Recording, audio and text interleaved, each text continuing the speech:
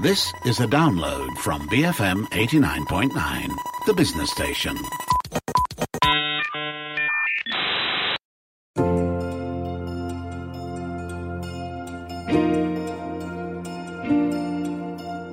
You would think that after thousands of years, human beings would find more complex reasons to hate one another. Yet racism still prevails to this day. The question is, why are people racist? I'm Dashran Johan, and this is Today I Learned. On the show with me today is Professor Dr. Karim Batash of the Chinese University of Hong Kong, and his specializations include cultural, political, and social psychology. Now, Karim, let's start from the basics. What exactly is racism? Okay, let's start from the basics. To begin, racism itself is the idea that people can be divided into racial groups. Okay, so often we think that racism only means having negative opinions about other people, classified as racially different. But this is simply part of the story. Racism, in the first place, means categorizing people based on a socially constructed classification of people with regards to their biological features. Race and racism, like we know it today, were non-existent during most of human history. It's a very recent phenomenon invented during European colonialism. So all over history, we have had ruling empires where one group had the majority of wealth, making their civilization the center, so to speak, of the world. We had the Egyptians, the Chinese, the Mongolians, the Arabs, the Ottoman Turks, and so forth. And currently, we are living in the aftermath of the European or Western Empire, which is now in decline.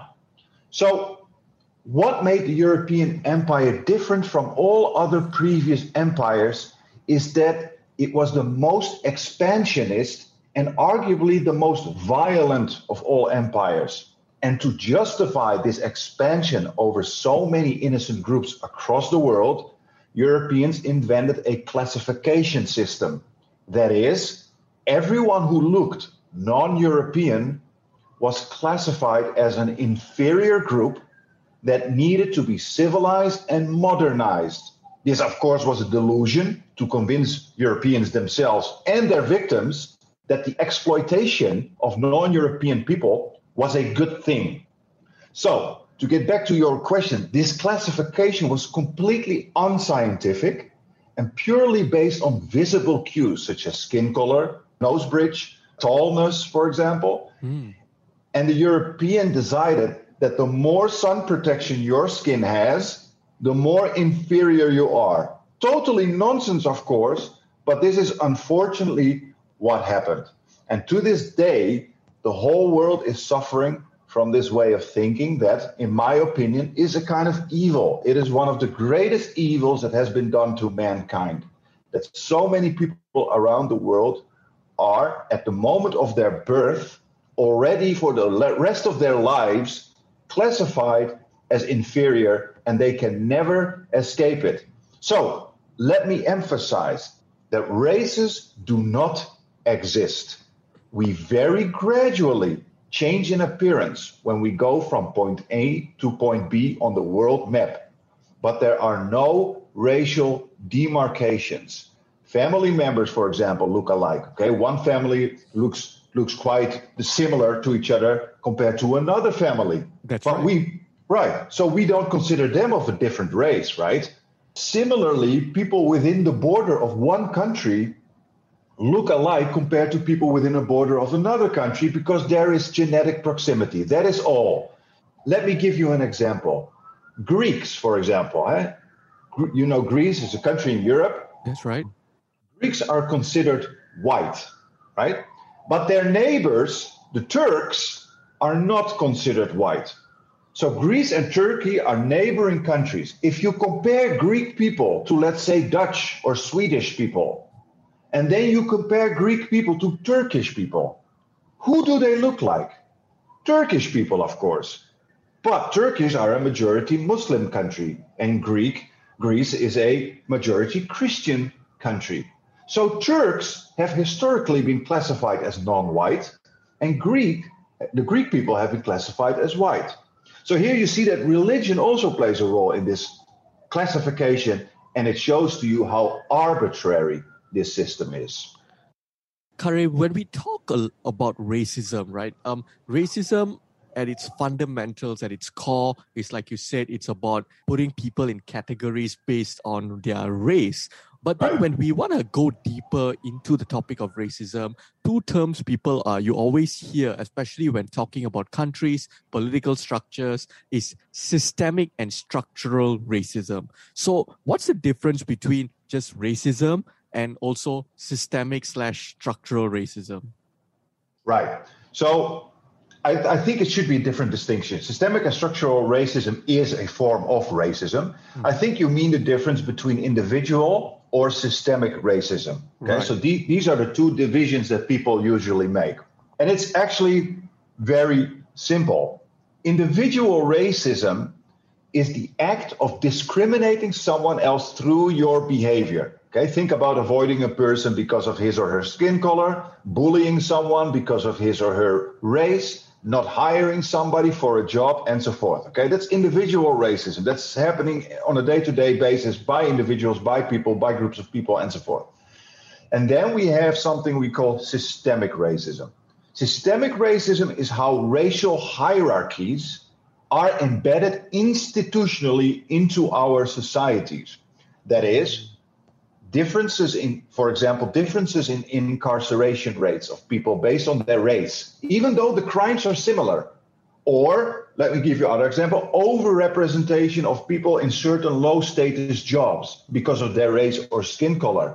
Or a lack of social representation in the media based on race or skin color.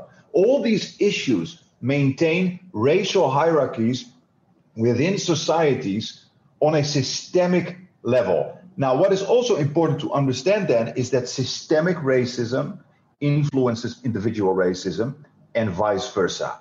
For example, only seeing light-skinned Chinese women on billboards, for example, or in the media, creates an unconscious psychological understanding in people of who are considered beautiful and who are not. This is an example of systemic to individual racism, okay? So you see it systemically, a overrepresentation of one group, and this influences people's individual psychology. Now, we also have the reverse going on. For example, an employer who wants to hire a so-called socially representative individual for his or her company, who has internalized these conceptions of beauty, may see a darker-skinned person who applies for the job in her company as somebody she doesn't want because of this person's dark skin color, okay? Because she thinks, okay, this person does not have a representative skin color, and therefore I'm not hiring this person. If this happens on a societal scale, it becomes, of course, systemic. It becomes a systemic societal problem. Now, Karim, what's fascinating is you brought up the word hierarchy of races, right? And what's fascinating is that the hierarchy can change from one country to another country. So, for example, it can be said that, Indians are at the bottom of the social ladder in Malaysia, right? Indians are seen as the gangsters, the alcoholics, and things like that. All sorts of negative stereotypes. But however, if we flip the narrative a little bit and we look at countries like the US, Indians there are seen as taxi drivers. That's sort of the worst stereotype attached. Or they are seen as these smart IT nerds. Whereas in the US, you have stronger negative stereotypes attached to Chinese people, for example. And there is that's where you see stereotypes about gangsterism and all that. How does this happen? How does racism or the narrative surrounding racism of a particular race, how can it switch from one country to another? Yeah, this is a very good question, Dashram. And this is because racism is not a biological thing, but it's a socially constructed category, and it serves a social function. Just like during colonial times, racism always serves a function. And I always say, when studying racism, always ask yourself the following question. Who benefits? Who benefits from racism? Racism mostly throughout history has been beneficial for ruling elites. Okay, to give you an example right now, Islamophobia helped the US invade and harm Muslim countries while most of public opinion supported the US. Similarly, anti-Chinese hatred that we see today helps the US in its mission to contain China, who is becoming a global superpower. Okay, and also anti-Indian hatred and discrimination in Malaysia benefited some groups over others. Right. So that brings me to the historical component. Why are Indians classified as lower on the hierarchy in Malaysia than, say, Chinese or Malays? Well, to understand this, you must dive into history, okay? For racism and many other social issues, we always need to check history. During colonial times, the British, but also other colonial powers, such as the Dutch, separated the different groups in society hierarchically. Okay, where the Indians were most often assigned the lowest status jobs. And the effect of this wealth and status difference can still be felt today, as wealth always mostly stays within families from generation to generation. Similarly, the Indians in the US were historically in a very different position than, let's say, Black Africans who were enslaved and taken to the United States. So you can see today that Black Africans are in a much more precarious position than other groups, including people from India, except maybe Native Americans, who also suffered extremely under white supremacist colonialism. So to get back to your question, the danger with racism is that it jumps from group to group depending on the social situation.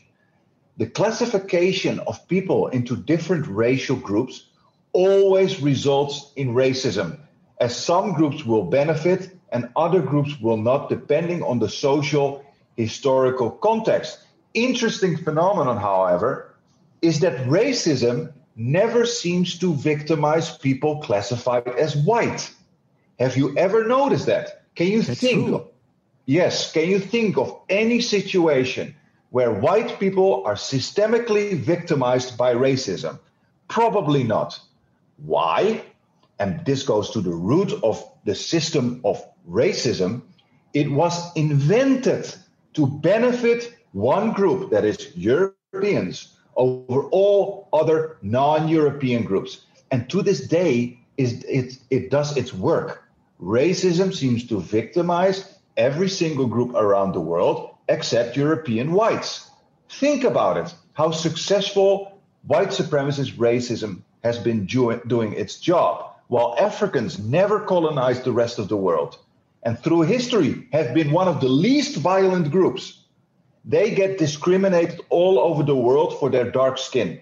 Yet Europeans can travel the world, are treated with privilege and respect in most places where they come. Yet our history was the most violent and exploitative in recent history. What colonization has done to the rest of the world is horrendous, and we are only now beginning to discuss the horrors that colonialism has done to people and their ancestors. On that note, we do need to go for a very quick break. I'm speaking with Professor Dr. Karim Batash of the Chinese University of Hong Kong. We'll be back with more on Today I Learned, BFM 89.9. Welcome back to Today I Learned. I'm Dashran Johan, and with me on Zoom is Professor Dr. Karim Batash of the Chinese University of Hong Kong, and we are pretty much talking about the psychology of racism. Now, Karim, why are people racist? You mentioned this a little bit earlier, but let's dive into it. Racism is learned and not biological. And this is a very good question because so many people think it's a natural thing. Mm-hmm. It is absolutely not. And let me get a bit deeper into this. Studies have shown that indigenous groups of human beings who have never been in contact with westernized, globalized media, for example, do not have a preference for light skin. Similarly, newborn babies do not show a preference for light skin before they have been culturally influenced. As a psychologist, I can tell you that the idea of, and you probably heard the saying, taste is in the eye of the beholder. This is nonsense. Taste is not in the eye of the beholder. It's largely shaped by our social context. It is so powerful that what we see as attractive may have been considered very unattractive in another place or time. And what has been attractive in another place and time may seem unbelievable to us that it was considered beautiful. And that shows how subjective human taste is and how much it can change. Now, to give you some examples, in classic Europe, large and overweight women were considered extremely attractive. Slim women, on the other hand, like we see now, we consider now as beautiful, were considered unattractive and a sign of poverty. You see the connection between poverty and unattractiveness with something that they also assign to people with darker skin. Similarly, during the Arab Empire, somewhere between 700 and 1400, when the Arab world was the center of the globe, Eastern Ethiopian women that we now classified as black, and it's important to know that classification did not exist back then. Right. Eastern Ethiopian women were considered the most beautiful women. Old scriptures tell us that wealthy Arab men really preferred Ethiopian women. It is during the past 500 years of colonialism that the European created a system where we should admire European features and consider this as the most attractive. This is very recent and has colonized most people around the world's psychology. This was done in a very efficient way by using, for example, let's say religious images. Think about white angels. Think about the Christian God portrayed as a typical white man. And today it is done through media. Think about Hollywood with white heroes and darker skinned people like their sidekicks or even criminals. Think about video games with only white heroes, fashion program with 90% white women. This way you shape people's psychology and their taste is inevitably influenced by it. This is why social representation of other groups of people, and in particular darker skinned groups, is so important. The more we are confronted in our everyday lives with the diversity of people, the more we will see them as equal.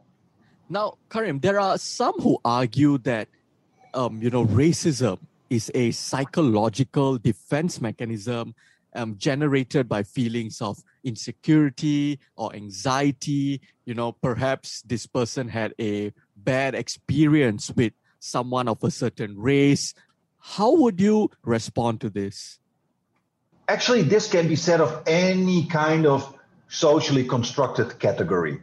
Okay, in psychology, we call this downwards comparison. So when you feel bad about yourself, when you're insecure, you can do two things. One, you can look at people better off than you and think, I'm a failure, I suck. Okay, so it makes you feel worse. Or two, you can look at people who are worse off than you and think, at least I am better than him or her. So racism can serve this function of downwards comparison. It's very sad, really. So a person can feel deeply insecure about him or herself. Think about someone like Donald Trump, who was deeply insecure, always bragging about how great he is because he had that psychological need for validation. People like this often kick down on people who are worse off. And many times, an easy target are people who have historically suffered the most under racism. This is why it is so sad to see people in colonized societies discriminate each other while they treat people who look like their former colonizer with privilege. Let's say, for example, a Chinese person discriminating an Indian person. Both of them, the Chinese and the Indian, are victims of the unfair system of racism invented during colonial times. But instead of attacking this evil system, they maintain it by discriminating each other, kicking down on other groups, like the colonizer once intended you to do, but leaving, of course, the white Europeans off the hook. So you see, until today, we see the same racial hierarchies around the world, with white Europeans still on top.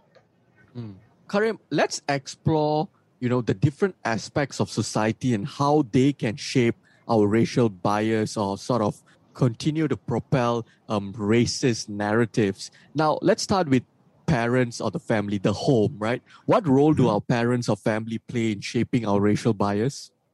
Yeah, parents play, in my opinion, an extremely important role. Why? Because they are the conveyors of culture. So you can either be raised critically, for example, and break with some of the evil conventions of our culture, such as racism, or you can be raised according to these conventions. Let me give you an example, or a few examples. I have a Chinese PhD student who is very critical of social conventions. She's a very open-minded person and has friends from all different racial groups. And she is actively busy eradicating and fighting against racism. Okay? Now, I have another Chinese student of mine, Malaysian Chinese, who once told me, and this is a true story, who once told me that it took her many, many years to lose her fear for dark-skinned Indians. And I have asked her this, why? One of the main reasons she told me was because her mother always told her scary stories about Indians when she grew up. This is, in my opinion, almost a form of child abuse, that you instill such fear in your child for other human beings based on their outside biological characteristics. And this is not only child abuse, it is also abuse of innocent Indian victims, for example. I've talked to many victims of racism in my career, and all victims can tell me that they feel and sense that other people are afraid of them because of their skin color and appearance. I've spoken to many dark-skinned Indian Malaysians, for example, who told me that they very often experience these microaggressions from, for example, Chinese women, avoiding them at the station, avoiding eye contact, holding their bag extra firmly, and so on. This is psychologically exhausting to the victims. And therefore, we must make sure that all of us fight against cultures of racism. Now, what about the media, Karim? What role does the media play in shaping racial bias? A tremendous role as well, just like parents. Tremendous role. Like I said, it already happened during colonial times through imagery. Remember these paintings with white angels and a white Christian God and so forth. By representing one group as worthy and other groups as inferior, when you do that on a day-to-day basis, you shape people's psychology. Now, to all your listeners right now, and maybe yourself, Google the following. Google the Doll test, okay? The DOLL, the Doll test, which shows you the powerful effects of social representation. In this psychological experiment, little children, already at a very young age, when given the choice between a white or a black doll, disproportionately choose the white doll. In fact, also black children most often choose the white doll. We're talking about black American children. Right. When asking the children which doll is good and which doll is bad, most children, both black and white, state that the white doll is good and the black doll is bad. This is the psychologically destructive force of racism, that little children already feel that skin color marks goodness or badness to such an extent that black children have internalized themselves as being bad because of their natural skin color. And this is what social representation and therefore the media can do. When you mostly have movies with white or light-skinned heroes with black and brown criminals or doing low-paid jobs, or you have a few dark-skinned heroes who are either the sidekick or they always die first, for example. You also see that very often. When you have fashion programs hardly showing any dark-skinned people, when you have an education system that only celebrates white and European scientists and historians and philosophers and so forth, then you shape people's psychology all over the world in a racist manner. We all need to become aware of this. We all need to actively see what is happening around us in the media and other parts of our societies and start to question everything you see. You must start to question everything you assume as normal. Why do I always want lighter skin makeup? Why do I smile more and act more friendly to European white people than when I see a dark person? Why are heroes in my video games always light-skinned? Why do I feel more negatively about Muslims than Christians while Christians colonized my country? Why do I think negatively about black people? Why do Google images, for example, mostly represent white people when I Google a neutral word, such as, for example, let's say, hairstyle? You see? So we always need to question these things that are in our environment, such as media, and that we always assume as normal. We need to actively question these things.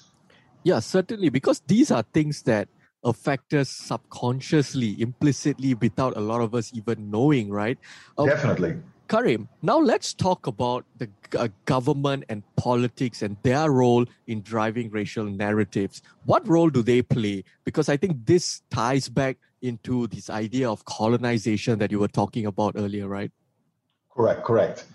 Yeah, so we had media, we had parents, all a big role. And now you have another very good point, that's the government, which also plays a huge role.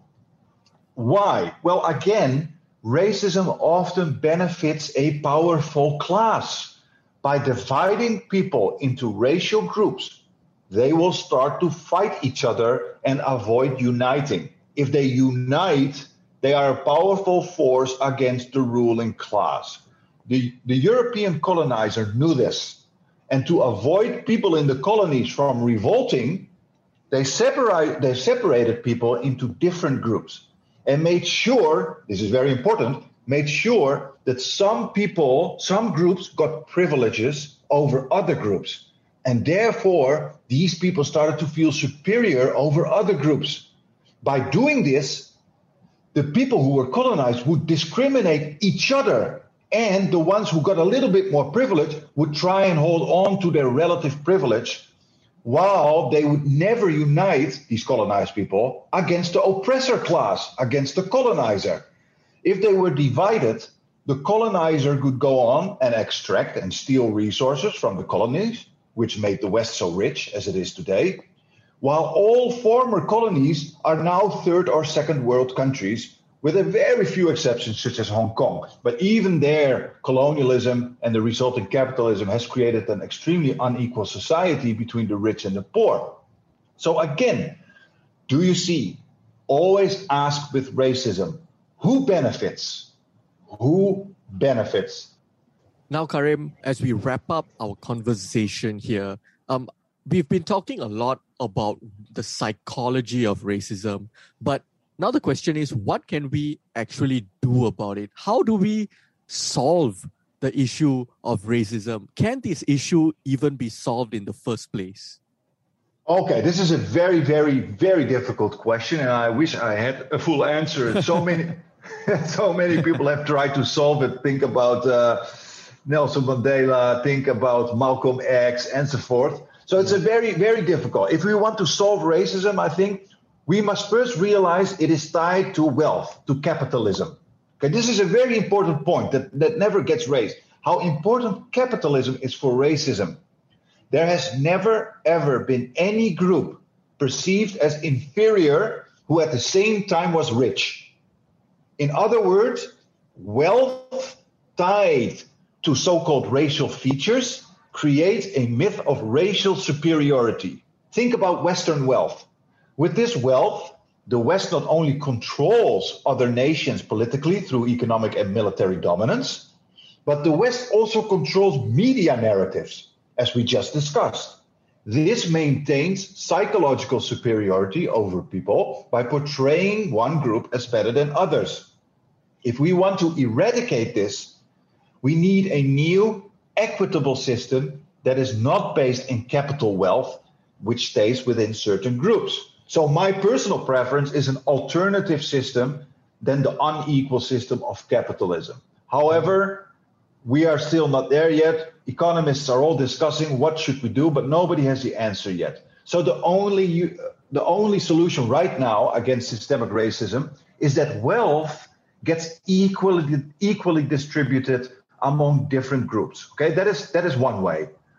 The second way is that we need to get rid of classification of people based on biological features. It is useless, especially nowadays where you can be a Black European or an Indian Malaysian or whatever.